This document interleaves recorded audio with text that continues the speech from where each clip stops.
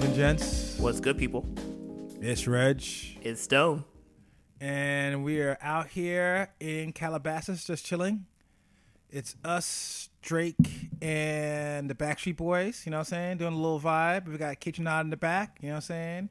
Trying to bring this whole house revival to the forefront, you know what I'm saying? Just working on melodies, working on ideas, you know what I'm saying? Getting my little two-step on, you know what I'm saying? Ready for the Ibiza, you know what I'm saying? So that's how we roll. Drake, like, singing with the Backstreet Boys, I thought it was great. I'm sorry. Like, Drake doesn't care. He does not care about your authenticity. Your street. He gives no fucks. No, I love it, and I feel like to a certain extent, like the '90s. I don't know. I don't really fuck with One Direction, but definitely I will see the '90s like fucking white pop bands definitely were hitting in certain ways. You know what I'm saying? Oh yeah. Oh no, definitely. Like that was definitely a height. I feel like it was a little uncool. But, I fuck with the ABBA, you know what I'm saying? Obviously, NSYNC definitely had some soul crossing over bops, you know what I'm saying? I feel like it was an era we kind of forget, you know what I'm saying? But, you could definitely do some damage out there. No doubt. No, like anything past the 2000s, I don't know if it's just like, wax, I don't know, it's just wax sauce. Like, I feel like there's something about the nostalgia and, like, the lack of social media and the lack of, like, I don't know. It's an innocence, a time of innocence, We just don't have anymore. No. Except for K-pop, but... Well, I have to think. Yeah, actually, shit, you're right. K-pop kind of brought it back. I think it's, what it is, too? It felt like going in the 90s, it felt like there was still a certain... Like, I hate to say it like this, but it felt like certain black producers were still getting checks in the back end, kind of. Like, there was still a connection somewhat to R&B, even if not explicit. It feels like once the aughts hit, it was like, nope, it's just going to be pure white pop. And I think K-pop kind of fixed it just because, that influence of just the pop genre in general. They were like, all right, cool. We'll borrow from anything that's popping, particularly R&B. So, yeah. Side note, there's a Boys to Men documentary on Netflix. All those, like, white boy bands from that era are all their sons. They all just, like, basically... stole from Boys to Men. Oh yeah, more so because it was a certain, and I hate it. Like even a New Kids on the Block was a little fucking a little rugged. The melodies weren't the same. It was just like, all right, we've got these five guys playing in the room, but the basic melody ideas, the way you layer the vocals, everything else, that's straight Boys to Men. Songwriting, yeah, for sure. Yeah. Well, I guess we're not here to talk about boy bands. Nope. We're here to talk about, I guess, good jail time?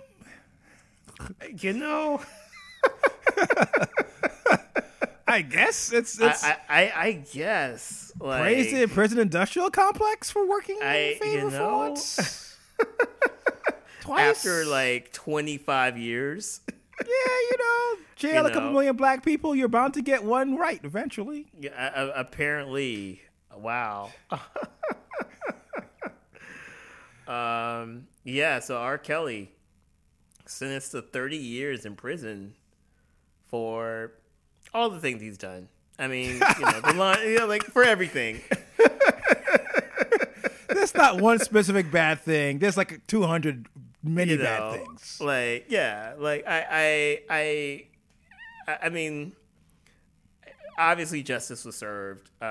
It's really sad that it took so long. And also, too, like that documentary coming out before I think people actually moved on this. It was like the biggest non-secret of the entire music industry.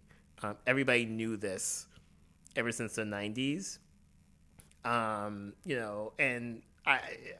I mean, yeah, it's like a weird, bittersweet kind of like, yes, justice is done. But also, too, like, I mean, if this happened back in the the 90s or even the 2000s, how many young girls would have been saved from this mess, right? And that's kind of the sad part about it. Everybody kind of knew, but I think when you get a certain level of fame and money, you become untouchable. And thankfully, like, I'm not gonna make that joke. Thankfully, like our Kelly jokes somehow don't age well. they don't. But no, thankfully, like something happened because I think like he was still up to his old ways because nobody's telling him no and nobody's was punishing him. So yeah, just like happy to see that actually happen.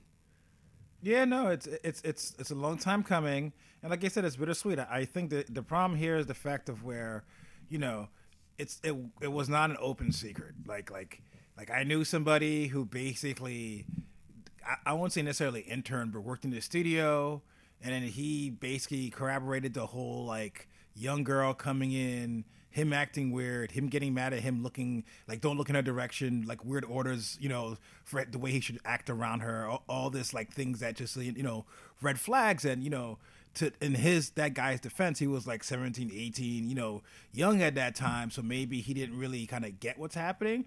But then again, like I said, I can't even really fault him because we all knew it. You know what I'm saying?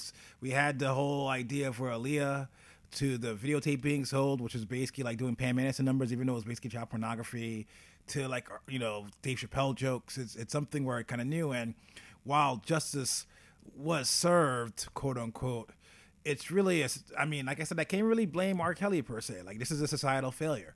Like, he pushed it to the limit as much as we allowed him to do it, and I hate to say it in a fucked up way, the cynical me would say he kind of won. Like I said, it's, he's going to jail for 30 years, but this is a man who's been committing crimes for like 30 years. Like, nefariously fucked up crimes. It's not even something where you can kind of, put it away, where it's like, something about capitalism and drug dealing, or maybe something else, or he's got a drug issue, or, blah. This is somebody who was just like I hate to put it so bluntly, but it even sounds harsh when I say it, but he was molesting children for 30 years. Like, that's crazy to kind of say that and not have that. But like I said, I feel like in general, because of the way, it's black women, it's young black girls, and because he's sort of a celebrity, like this is something where like we just kind of have to do a deep dive of society, and like I don't want to, this not necessarily a joke, but one of the most fascinating kind of documentaries I've seen recently was that ESPN on O.J. Simpson, where basically it was like maybe 15%, 10% actually about OJ, but about the societal like things that kind of created OJ. And I think we kind of need to kind of do somewhat of a deep dive internally about like R. Kelly. Like, R. Kelly isn't necessarily the problem. We were here. And like I said, it's nice he went to jail for 30 years. Hopefully we all know better. Hopefully, maybe in the music industry we'll have this actual Me Too moment. But yeah, like it's very bittersweet. Yeah, and that's the thing too. I mean, the culture shifted to the point where it was okay to go after R. Kelly, and that's the thing. Like back in the 90s, 2000s, 2010s, it wasn't like okay. R. Kelly was making hits, so like people kind of like brushed it off. Or like, you had the Boondocks just like making fun of it. It was like kind of a punchline. It was a joke. Like, oh, just like R. Kelly being crazy. And it, people want to rail against cancel culture and Me Too and things like that. But like that had to happen for this to happen. And, we, people who are in power, who have that power unchecked for so long, they need to have a reckoning. There's no doubt about it, but it took it took the culture shifting. And I don't even think the culture, I don't even think it's all of the culture. It took enough of the culture to shift, for this to happen. But there's still people who defend R. Kelly, like, to this day. And I know people who defend R. Kelly or say, like, oh, it's, like, too harsh or whatever. But, I think you're right. It's just kind of like we definitely have to look at ourselves and continue to look at ourselves, and kind of say like, why is it that like we allowed this to happen for so long?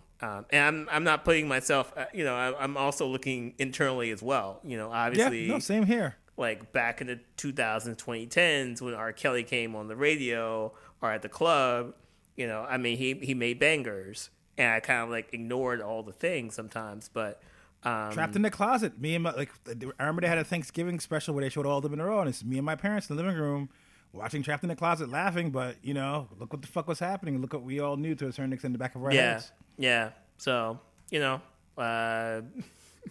is what it is. But yeah, I'm. I don't wish him well. And I guess in more positive penal news, maybe Nipsey Hussle's murderer basically was found guilty. I mean, it's good news, but similar to the R. Kelly bittersweet. I mean, I don't think anybody had any, if you kind of followed the trial, if you kind of read what happened, there wasn't much here to kind of go on that there was any, and I think even in defense, the argument was that not that he didn't murder Nipsey Hussle, was the fact that it wasn't premeditated. Basically, was the only argument the defense could kind of put up, which obviously the jury didn't believe. I mean, it's I guess it's nice for a sense of justice to kind of come around, similar to R. Kelly. But like I said, gun violence, I guess it's nice to know, when people go to jail. I guess it's nice when settlements happen. I guess it's nice where you get a check and everything else. But, it's still a loved one gone. And, Nipsey Hussle was somebody important for the culture. He's somebody where, who actively tried to do better, to actually reach out to the places that made him. He was, by all definitions, a good guy and got taken out by a gun. And, it just kind of sucks. And, while this is a nice, neat bow of a story for the people who actually knew him, the people who his family, his kids, it's fucking messy forever. So I mean, like I said, it's good news, but once again, bittersweet. Yeah, and I was just rereading how it all went down, and it's just I feel like I'm so disconnected from the street world, in a way where. And I don't have a gun. And, it's crazy how this is literally just oh, did you snitch? Boom, boom.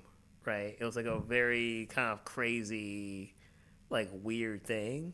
Where if this wasn't Nipsey Hussle, it would not even make the news. Or it would make, a little blip. Right? The fact that it was Nipsey Hussle, obviously, is why we're talking about it today. Yeah, I mean, I don't know. I feel like there's no winners here. I feel like, the dude who got sentenced, Mr. Holder, product of his environment in a lot of ways. Not making that as an excuse, but there are people who this is how they see resolution to beef, or this is how they deal with conflict and trauma. Is to kind of have this this gunplay, and obviously Nipsey Hussle and his family, I think Nipsey, even not being murdered, I think he was already on the rise. I think he was already kind of be, not maybe even a Kendrick. I feel like I wasn't hearing about Nipsey Hussle on a national level until right before he got murdered. So. Yeah, no winners here, unfortunately. And I mean, I don't even want to get on the whole gun violence in America thing, because this podcast is not long enough. Dead ass. This podcast is not long enough. So, yeah, just I guess justice is done, but I don't even know if that's the proper thing to even say here. Yeah, no, it's like I said, it's again bittersweet. It's something where, we're happy that it happened, I should say specifically that he got found guilty, but we're not happy at all that that's what kind of happened. So I don't know. I guess on less depressing news, it looks like, so here's good news, bad news. Good news, it looks like songwriters are going to get more of the bag. Bad news is only approximately 5.1% more of that bag. Are you not happy with that? I don't know. I get that's that's boiling. Long story short, as usual within the business industry, there were negotiations regarding royalty rates, and even though it took a couple of years, I believe 5 years, they were hammering everything out between the union and everybody else. Finally, for publishing and songwriting rates, it used to be around 10%. Now we're at 15.1. Break out the bubbly, break out the lines of cocaine, break out the sex workers. We're partying. Obviously a good thing, obviously not a great thing. I think it's fascinating here where there's a recognition that it deserves some more money. Hopefully that get pushed even further. I mean, ideally, the big issue here is, and I think it's what's been kind of depressing about the streaming era is the fact of where you still people, there was a dark period of time in the music industry where nobody was getting the bag, where sales were down, they didn't really figure out a way to monetize things, yada yada yada. Then you have your Apple Musics, you have your Spotify's, you've got your titles, they show up, there's a way to kind of make everything work, and now, your record labels are making cash hand over fist again, but have found a way to lock people out of even more of that cash. And while it's a correction that's long overdue, correction in the work for like 5 years, hopefully it's just the beginning and there's a renegotiation of it, because the thing is, the money is still coming in. The same 70s cocaina, the same 70s Lamborghini, the same 70s, big wigs and suits flying here to there to go buy, to go buy off young, talented acts, their life's blood, and their albums of perpetuity. All that shit, all that level of money is still out there. Is the fact of it's locked even more and more behind gatekeepers. So this is a correction, but not enough. So hopefully it's a beginning. Yeah, and I think like the most interesting thing too is, when I started getting in the music industry, and kind of like attending these seminars about like mechanical royalties and songwriting royalties, and I just remember I was like at one like event, and this guy from one of the record labels, like we were like hanging out at the one new World Trade Center, Flex, and and sipping that Cristal, after it got canceled. That's the real Flex. Still, but like this guy was like an older white guy, and he's just like, I don't understand these rappers, right? And I'm like, oh, I'm ready for this boomer take.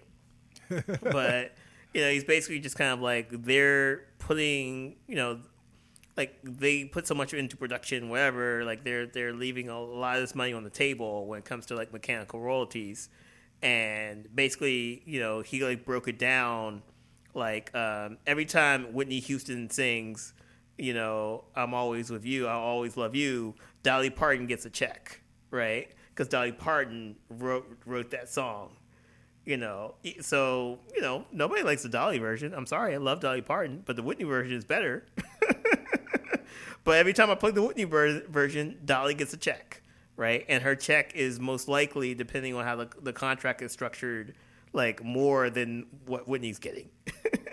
And I think they negotiated where like Whitney now gets more money or whatever. But just to illustrate, like, there's a lot of value in this money, and if you are a songwriter, you can get paid. But even with that, you're not even getting paid a fraction of what you should be getting paid. Yeah. Okay, great. You're getting paid 10%. I know some songwriters who like wrote for Kanye, Ghost wrote for Kanye, and I see them in Dubai. Not going to dox them, but but if they got 25, 30, 40% of that instead of 10%, that Dubai trip becomes like an investment fund or something like that, right? And I think like that's kind of the problem where we're still fighting over chump change at the end of the day. But it took so long to get that chump change, So yeah, I mean, it's like a weird segment of the podcast where I'm like, I guess this is a win, but it's just like a question mark and a shrug, Yeah, no, and I agree with you. Like the idea of where songwriters it's a really good hustle. We know a couple. Shouts to Spree. where it's just like, it's an easy way to kind of tone, like it's a very underrated talent. As somebody who's talented in musicianship, it's definitely a form of writing and labor. Like, people have this idea of where, I'm just out here walking in the trees, and all of a sudden the bird sings a melody. I'm just like, oh, that's a great melody. And I go home and I play that piano when it comes out. That Paul McCartney Beatles ass shit. But that's not the way it works. And irony was it Let It Be, where that a Beatle documentary that came out on Apple recently, where it shows them like working on the last album. Oh yeah. And what is it? It's a whole bunch of motherfuckers playing notes over and over and over again, arguing about them. Yeah. For hours at a time. And that's basically songwriting. So, it's definitely a labor. It's not something that's magical. It requires work. It requires practice. It requires a lot of fucking time. So the fact that these people deserve this money is not any kind of argument. And like I said, it's the idea of where, from them to the performer who has to sit there and do a take after take, from the bands who's got to practice over and over again to kind of nail it, to the engineers, all these motherfuckers make it happen. So it's kind of sad where we're in a weird industry where ultimately, I guess, the advertising agency makes all the money. Yeah, dude. I've said this on this podcast, and I'll say it again. I don't understand why there's not a musicians union. Yeah.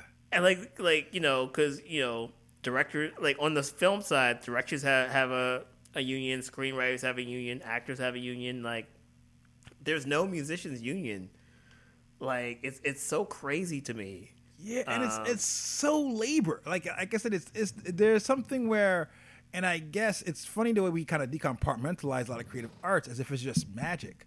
But no, being a musician is fucking hard. Writing a song is fucking hard. Oh yeah. All this shit requires like as much. Like, my office job is much easier than being a fucking musician by far. Oh yeah. Oh yeah. For sure. So it's kind of fucked up where at the end of the day, there's that weird kind of disconnect where it's like, oh, well, it's just, he's out there in the loft playing his little guitar and then recording it, and that's like Nirvana and shit. Nah, man, that shit's rough as fuck, bro. That's just a hardcore, that's an 80-hour job. and there's no sense of a return, too. Yeah. Like, you can put in, 10,000 hours and you drop something on Spotify, you get like 300 streams, Yep. And it's good. Like, that shit is well made, well produced. Like, so many, like, back in the blog era, I would get so many emails of very talented people doing very solid music with like 40 YouTube hits. Yeah, for sure. And so like I said, I get the labor. I'm just saying that I think the idea of where effectively the advertising agency gets to keep all the cash is bullshit. And like I said, this is a correction. They've lost 5% of it. So hopefully, the other parties involved, hopefully this is the beginning of more of a snowball than anything else in the one-off. Yeah, but inflation went up 8.6%. So Stone out here, trying to get us back out of the prison system depression. Now he's just like, yeah, we're out of jail, but we're gonna go and be poor anyway. But on, I guess, funnier notes, I don't know. In the podcast, we've talked about Regent Stone PR agency. If you hit us up on our website, we have business cards. We're here to guide you through certain life decisions you make as an artist to basically pop up and tell you not to do that shit. Macy Gray. We like Macy Gray. Macy Gray's cool. Macy Gray got hits. Multi-talented. Actress too. You know what I'm saying? Somehow, I don't know what happened. I guess her management decided she should go over to the UK and go hang out with basically the UK Bill O'Reilly and just go on a classic anti-trans rant, which basically has had her do PR on her gram for the last 72 hours or so, trying to basically walk all those statements back. And I'd like to say this. Noriega recently had a whole rant basically subtly going at Cardi B, but not necessarily, where he's basically like, hey, you artists keep on going to these white media places, yada, yada, yada. Why don't you come to us? We're for the culture. You're going out there to your David Lettermans, giving them them streams, giving them the fucking props. You need to come here. And at that time, I was just like, damn, Nori, you're a little hater. But I get it now. At the end of the day, you've got to realize that, a lot of these media places don't necessarily have your best interest in mind. and they also feed basically their kids. That's how they make the money, by hot takes. And as far as I know, Macy Gray isn't on her Kanye. Is just that she kind of walked in, gave an honest answer, which we could talk about. I don't think she necessarily meant to be anti-trans with a capital A. I don't think she went on there on her fucking J.K. Rowling's, but obviously gave a misinformed answer. Try to walk it back a little bit. But you're showing up there with Piers Morgan, who's already basically fucking the Tucker Carlson of the UK. You kind of fucked up already. You kind of put an image out there, and I think we have to be kind of very cognizant of when we do like these kind of interviews, these kind of fucking because like I said, it's at the end of the day, hip hop and the culture, and even just black culture in general is huge. And while it's nice to show up and see your face and like fucking doing Jimmy Fallon. I don't think you need to do that anymore, and I think it's a little unfortunate here where I feel like she kind of got set up. Long story short, see, that's what I was trying to figure out. Like, did she get set up, or like did she just like she knew what she was doing, right? Like, is she on that like Daniel Caesar, Candace Owens type of vibe anyway, right? The thing is, it's her walk back. So my thing is, if she was on something like, she'd be like, I said what I said. But it's very much like, you look, I'm pro-trans and this and that. And, I don't want to get into the weeds. I mean, what I find interesting about that particular discussion is that most trans people, depending on how you present it, would agree that they're not cisgendered. Is just the fact of where that kind of line is basically, it's that's the rock a lot of these transphobes and these homophobes and these bigots kind of build their thing on. And the thing is, like I said, I could see an argument somehow where she didn't mean to say it the way she said it, but if you're gonna go on a right-wing white show, how it's gonna be seen. Like, anybody rationally would be like, oh, immediately is going to go into this pipeline. It's not like she went on fucking, I'm trying to think of who, maybe like Ellen. I'm trying to think of maybe another queer show she could have went on where it's just like, it could have helped to parse what was happening here or have a really fruitful discussion. But it's like, you can't go on these shows. Like, dude's a bigot. Dude was there fucking talking shit about Beyonce. Dude talk shit about rappers and the culture. Like, this is not a good dude. So when you go out there and get asked these questions, you're effectively co-signing him and you're falling into those same traps because whatever nuanced argument you're making will never be nuanced because that motherfucker does not deal in nuance. He deals in fucking bigoted hot takes. and that's the thing. Like I don't know. Like, part of me is just like, I really want to give Macy Gray the benefit of the doubt. And her publicist was like, "Oh, this Piers Morgan guy, he's British. He's cool." But also too, I don't know. Like I can't tell. Like, I haven't really been following this like closely, but I can't tell if like she was cognizant and aware. Like, it's kind of weird too. Like, you going on a news show when you're a musician as well. Like, I don't know. Like if she was on Ellen or Tonight Show or whatever, it'd be different. But this is like pure. Like why even have Macy Gray on in the first place? Yeah. Like, so, but look, it's really sad. Like, I know people who are gender fluid and identify as transgender or whatever. Like, and it doesn't bother me.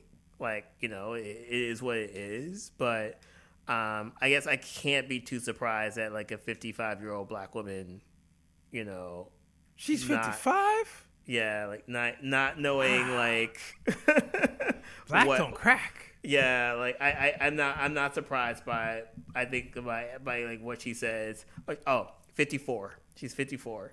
You aged her by a year. How dare you, Stone? I know. That 1 year is important.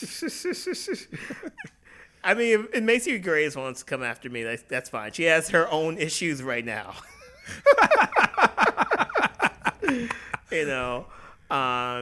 Yeah, I mean, I'm not surprised like at her thoughts. I think the black community has struggled with LGBT like Q rights for a long time.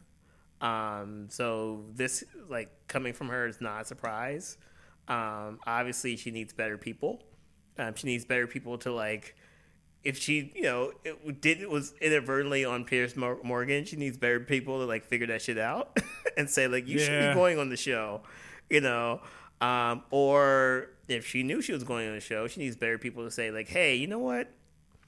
Like, just shut up. Just don't say anything. Like, it's fine. It's fine. Like, you like protect your bag. If you got nothing nice to say, don't say nothing at all. Yeah, protect your bag. Be like, let's talk. I'm here. Who's the dude? I forgot who like was in the interview. Was like, I just want to talk about my album.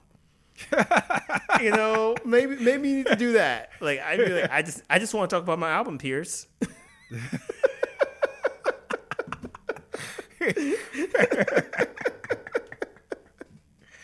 It's true though. Like at a certain point, it's like you gotta know your lanes, guys. I think across the board, it's like if you want to do your socio fucking political fucking speeches, you can. Always saying you cannot. It's a free world, but perhaps if what you're known for is playing bass lines, perhaps if what you're known for is basically doing a dope drum beats, not saying you can't make those takes, but you should definitely get your education up. Is what I'm saying. You know what I'm saying? That's what I'm saying. Is and I think going on Piers Morgan, aka the UK Tucker Carlson, I'm gonna guess you probably didn't do the necessary homework. It's a bad look. It's a bad look. I don't know who. And I will say this, like, I've gone on press tours where like artists have no idea where they are, what city they're in, because it's like a 10-hour press tour, and who they're speaking to, but somebody messed it up for Macy if she didn't mess it up for herself. Yeah. Whew. But here's our favorite part. You know what I'm saying? The new music. No socio-political stuff here. You know what I'm saying? Well, maybe. I might throw some shots. Who knows? I feel like we're very socio-political with Drake. I feel like the Canadian hate comes out of all of us. You know what I'm saying? Maybe that's how it comes out. But I guess I'll start off one of my favorites. I always forget how he pronounces Namandi. Namandi is, I believe, Chicago-based multi-instrumentalist, black artist. He's dropped a lot of records a couple of years ago, and I have to go look it up quickly. I think it's called Brat. Yes, he dropped a record called Brat, which is one of my favorites. He's somebody where even though he plays a mean-ass guitar, kind of does this weird hybrid thing where it's almost like he's a very astute student of pop music. So obviously he's a black man. You'll hear a lot of bops will kind of veer towards the R&B, veer a little bit towards trap, but he knows how to put it very well together and for very hard, sharp pop sensibility. Last year he dropped EP, which I missed up until I saw the promo for this record, which is basically like a punk album, quote unquote. But even that punk album was just really well made because it wasn't necessarily punk; it was like post-punk. It reminded me a lot. And it's gonna sound like a bad comparison, but you know what I'm saying. It reminded me a lot of basically Block Party with the angular guitars, the rhythm put together. Just a really complex piece of rock music. This new record basically has him back in his like more pop-centric bag, but I can't even say that completely because he's somebody who dabbles in let's say like Afrobeats and traditional African music up to guitar and everything else. But long story short, after that little mini glow up, he signed to Secretly Canadian, which is a glowing up indie record label, and he's gonna drop his next record on it. And that's about it. Long story short, is just like an artist I've been kind of keeping an eye on. It comes out in a couple of weeks, and I'm looking forward to it. That's about it. Cool. I switched it up a little bit because I want to keep it Chicago. And we will talk about Lupe Fiasco's new album, Drill Music in Zion. I haven't been checking for Lupe Fiasco for a long time. And I only started checking for this album because they're just like people I know and trust who like say, hey, listen to this album, and I'm kind of like, you know what, I'm going to do this because you told me to, And who like a couple of those people were just saying listen to the Harry Styles, by the way, which is actually a really dope album. But they're like, oh, this Lupe album is great. It's a return to form, and it is. One of my friends said it is the best hip hop album of the year. I'm not going to go that far. I don't think it is the best hip album of the year, hip hop album of the year. Maybe I just have to listen to it a few more times, but I will say it's a return to form for Lupe Fiasco. I think like Lupe, I mean, he's had his issues, and I think a lot of it is just trying to be like a black rapper in America. Like I know he had a lot of issues with Atlantic Records, and they kind of push him to kind of do more like pop stuff, and I think he wanted to be a little bit more like I guess like conscious, and that kind of threw him off. I know there was like a period where he was like storming out of concerts and things like that. Yes. So I think like that's. I don't want to like. I mean, I mentioned it, but I do want to give this a fresh take. And I think it's a really solid album. Like there's like really cool, I would say like pop focused singles like Autobado. But there's also like drill music in Zion, which feels like a little bit more of like a J. Cole type single.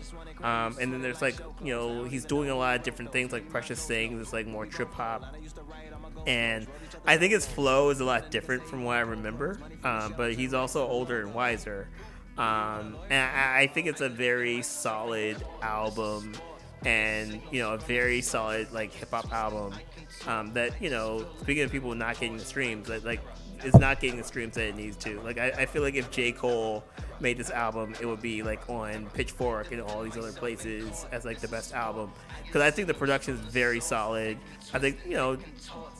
I think Lupe is not like, I maybe lost a step in the rhyming department, but he's still a fairly solid MC, and I think this is a really good album. It comes at a very interesting time for like this type of hip hop too, because you have like Griselda people, and you do have like a J. Cole, and you do have some other people. Like Namir and things like that, like kind of keeping this kind of torch alive for quote unquote boom bap. And I think Lupe is maybe trying to find his footing, but again, I do think it's something that I'll come back to.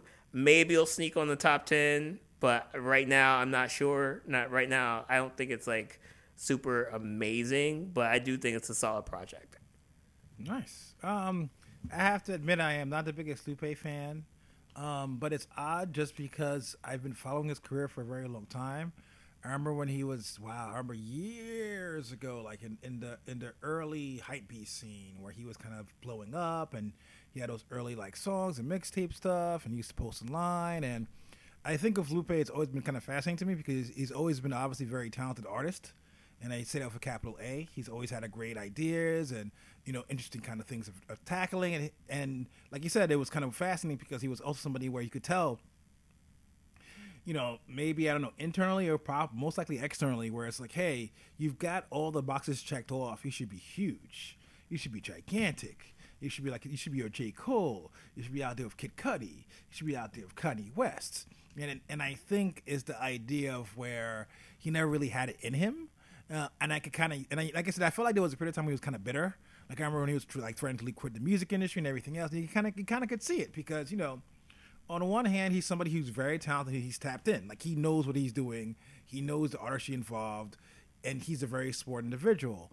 On the other hand, you've got the idea of, I guess, realizing that that's not necessarily rewarded. You know what I'm saying?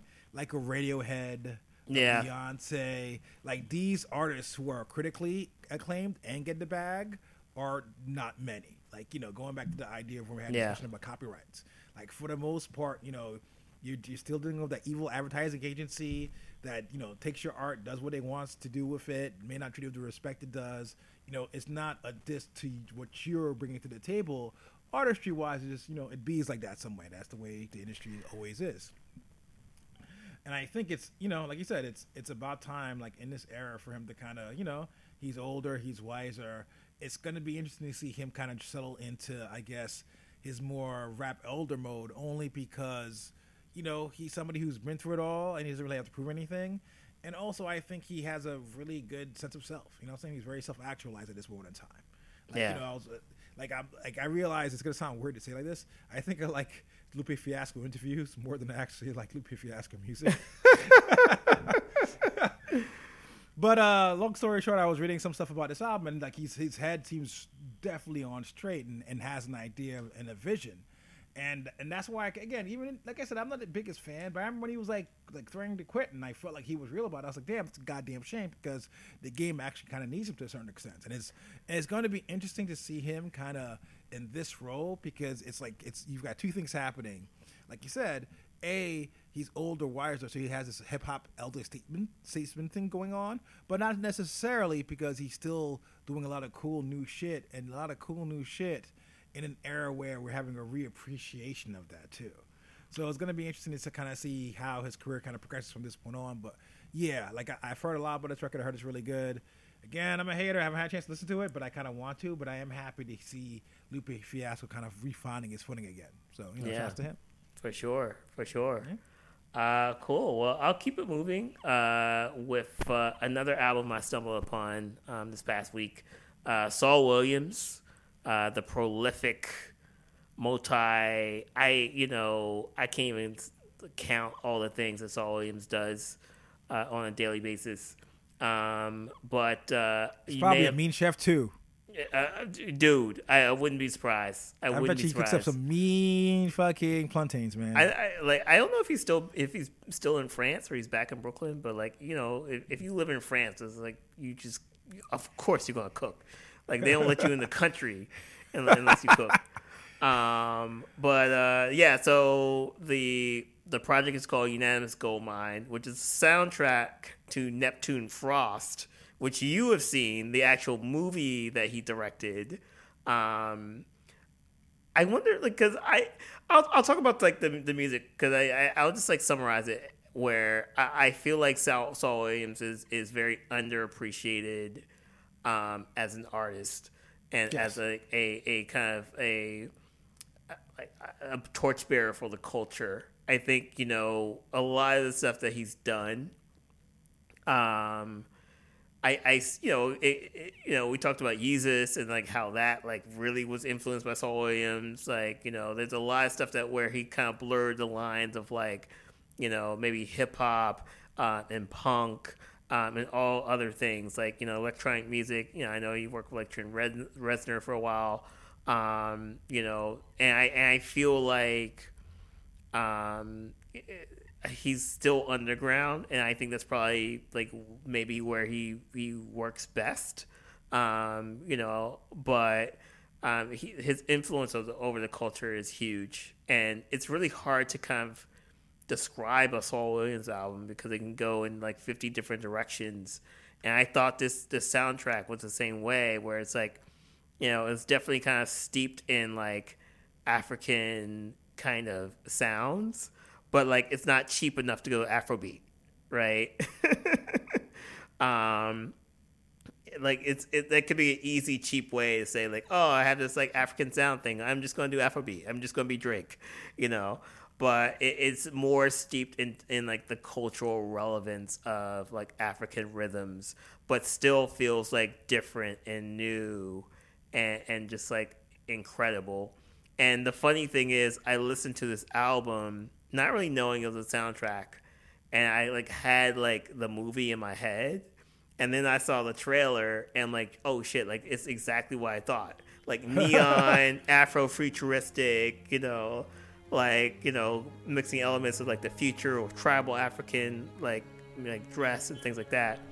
And I was just oh shit, this is, it's very skillful for somebody to paint that picture with just music, So yeah, it's definitely it might be one of my favorites this year. It snuck up on me. I kind of started listening to it. I'm this is really unique and really cool, and Saul Williams doing what Saul Williams does best, but on a completely different plane than some of his earlier work. So I have to give him props for that. And you actually saw the movie, Yeah, no. So, as a Brooklyn hipster you are. I had to go there. It was just like, you boho, you must go. I felt the boho carrying call. I looked up in the sky. There was a cowrie shell in the middle of the night. It was like, you must go and support Saul Williams. No, I saw it. It's a good movie. Obviously independent. Long story short, I forget where they filmed it in Africa precisely, but it's actually a bunch of Burundian refugees with some of the actors in it. Long story short, it's a project that's been kicking around for a minute. Yeah, I think it was originally a graphic novel. Then they were thinking about doing it as a play, but then they were like, well, the play, even though plays are kind of cheaper than movies, they kind of aren't, because you've got to, months of practicing, staging, where do you have it, yada, yada, yada. So they're like, all right, they figured the easiest way to kind of, for this iteration of this project that he was working on, is like, we'll just do basically do a low budget movie. They do a lot for little, basically, great costumes, great ideas, trippy. It's a really fun movie to watch. I will say this much. One of the things I left with, oddly enough, was a hatred of indie movie theaters. You know why? Because those speakers there do not knock at all. Because during the movie itself, you have some older Saul Williams kind of reappropriated.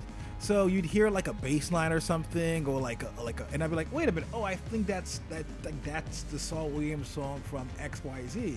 Except that shit hits you like, the $5, headphones you get at like the dollar store. You know what I'm saying? It's not, there is no mega bass here. You know what I'm saying? It's very, very low budget, JetBlue free airlines fucking headphones kind of hitting. So if you have a chance to go see it, definitely watch it in a real movie theater. But no, it's just a great. All I can describe to you is that music plays a heavy part of the movie, enough where it could almost make it. It reminded me a lot of where, I guess, back in the days you would have like the Beatles' Hard Day's Night, where you'd have almost these musical movies where it's not necessarily a musical per se, but it's obviously a visual representation of a companion of an album. You know what I'm saying? Like kind of like what Beyonce was doing, things like that. And that's definitely this movie. Music plays. There's probably, even though there's obviously dialogue, even though there's plot, I'm pretty sure if I kind of went back and like paid attention, probably 60% of the movie is probably sound or music or something, or like, even if they aren't, even if it's not the 808s and the synths and the guitar and everything else in the background, you might have some people kind of chanting in the background, like, just walking from point A to point B, and they're chanting like a Saul Williams song or something, you know what I'm saying? That's but, cool. Translated. So, great movie. Like I said, is even in those very shitty clock radio speakers that pass for sound system in your local indie movie theater, you could tell the shit knocks. So I'm very not surprised that the soundtrack is also equally as dope. And I agree with you. I think Saul Williams is very interesting because he's one of those dudes where he'll never get, well, I don't want to say never. Knock on wood, he's a young dude still. Who knows? But his influence in the culture is insane. Like, this is a dude that had Nine Inch Nails basically as his backing band, for an album. You can't really come like crazier than that. And I think that, considering where he's done, from poetry to, like he's Afropunk. Like the ideal of Afropunk, I can't think of an artist that embodies it more than Saul Williams.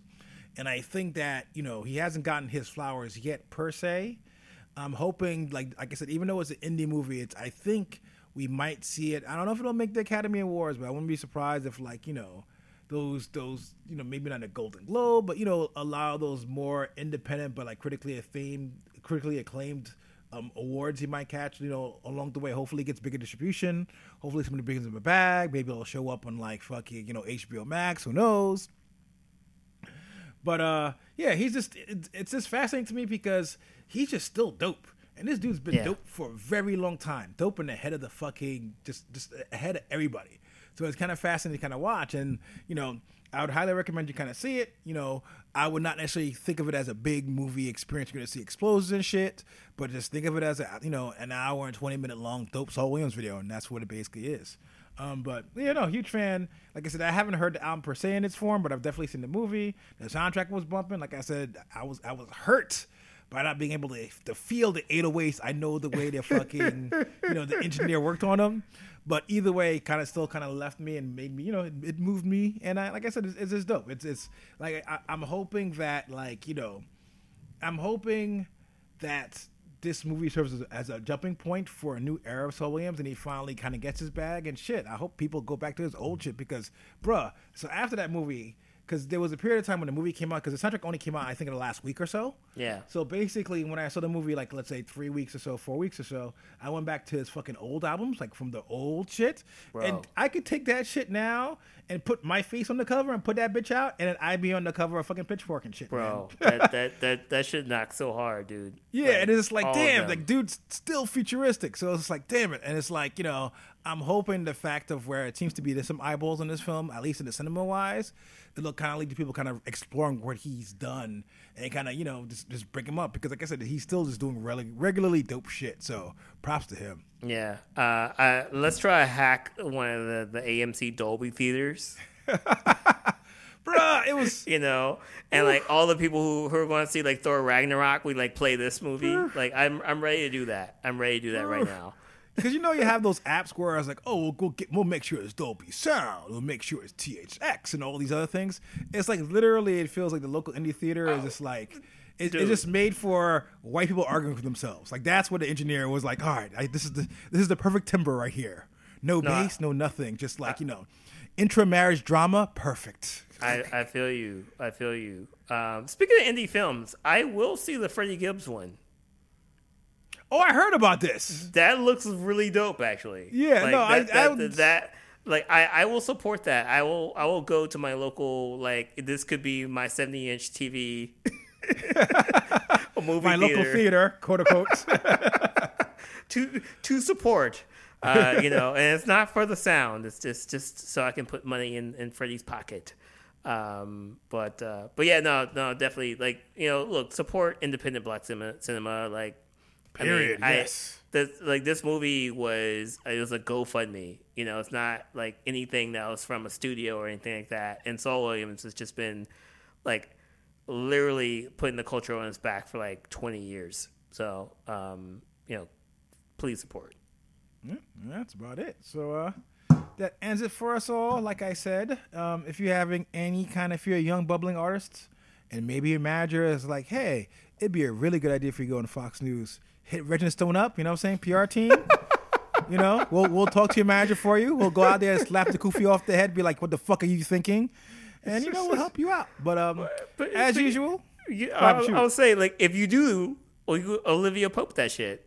And just, like, we'll help the fallout. We'll help you, craft your apology on, like, the Apple Notes message and take a screenshot. We got you.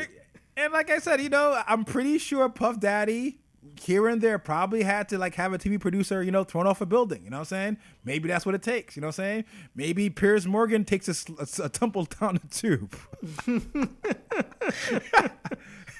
Do death threats count across the waters? I think we're safe, right? Legally, I think we're fine. I hope so, dude. I hope so. But anyway, look, guys and gals, shit's still happening out there. Shit is still unsafe. All we ask for y'all is to take care of y'all because we love y'all, take care of each other. You know what I'm saying? All we need is love. I mean, I feel like I'm basically the world's beat me down so badly. I'm in platitudes now. I'm gonna start fucking speaking in Dr. Seuss language next fucking podcast. We need We Are the World Part 2, like right now with 21 Savage because he's been killing the bars. I mean, whoever we can get, 21 Dua Lipa, like So 21, Dua Lipa. You have to have Beyonce will be the Michael Jackson. Oh yeah, no, like Beyonce will take all of the high notes and verses. Her and Christina will argue over that. Yeah, perfect. I guess we'll have Thom Yorke could kind of be you too, maybe. I don't know if Thom Yorke is popular enough for We Are the World. I'm sorry, y'all. Like I Imagine Dragons. Yes, probably. All right, Imagine Dragons. Maroon 5 will be on there. Maroon 5 has to be. They did not pass up any check. So Maroon 5 will absolutely be there. And the Roots. The Roots will be on there. Two working class bands. Like you have to be you have to have the Roots on anything certified. But if that's what it's going to take, y'all, well let's make it happen. Let's make it happen. But, like I said, we love y'all. Peace. Peace.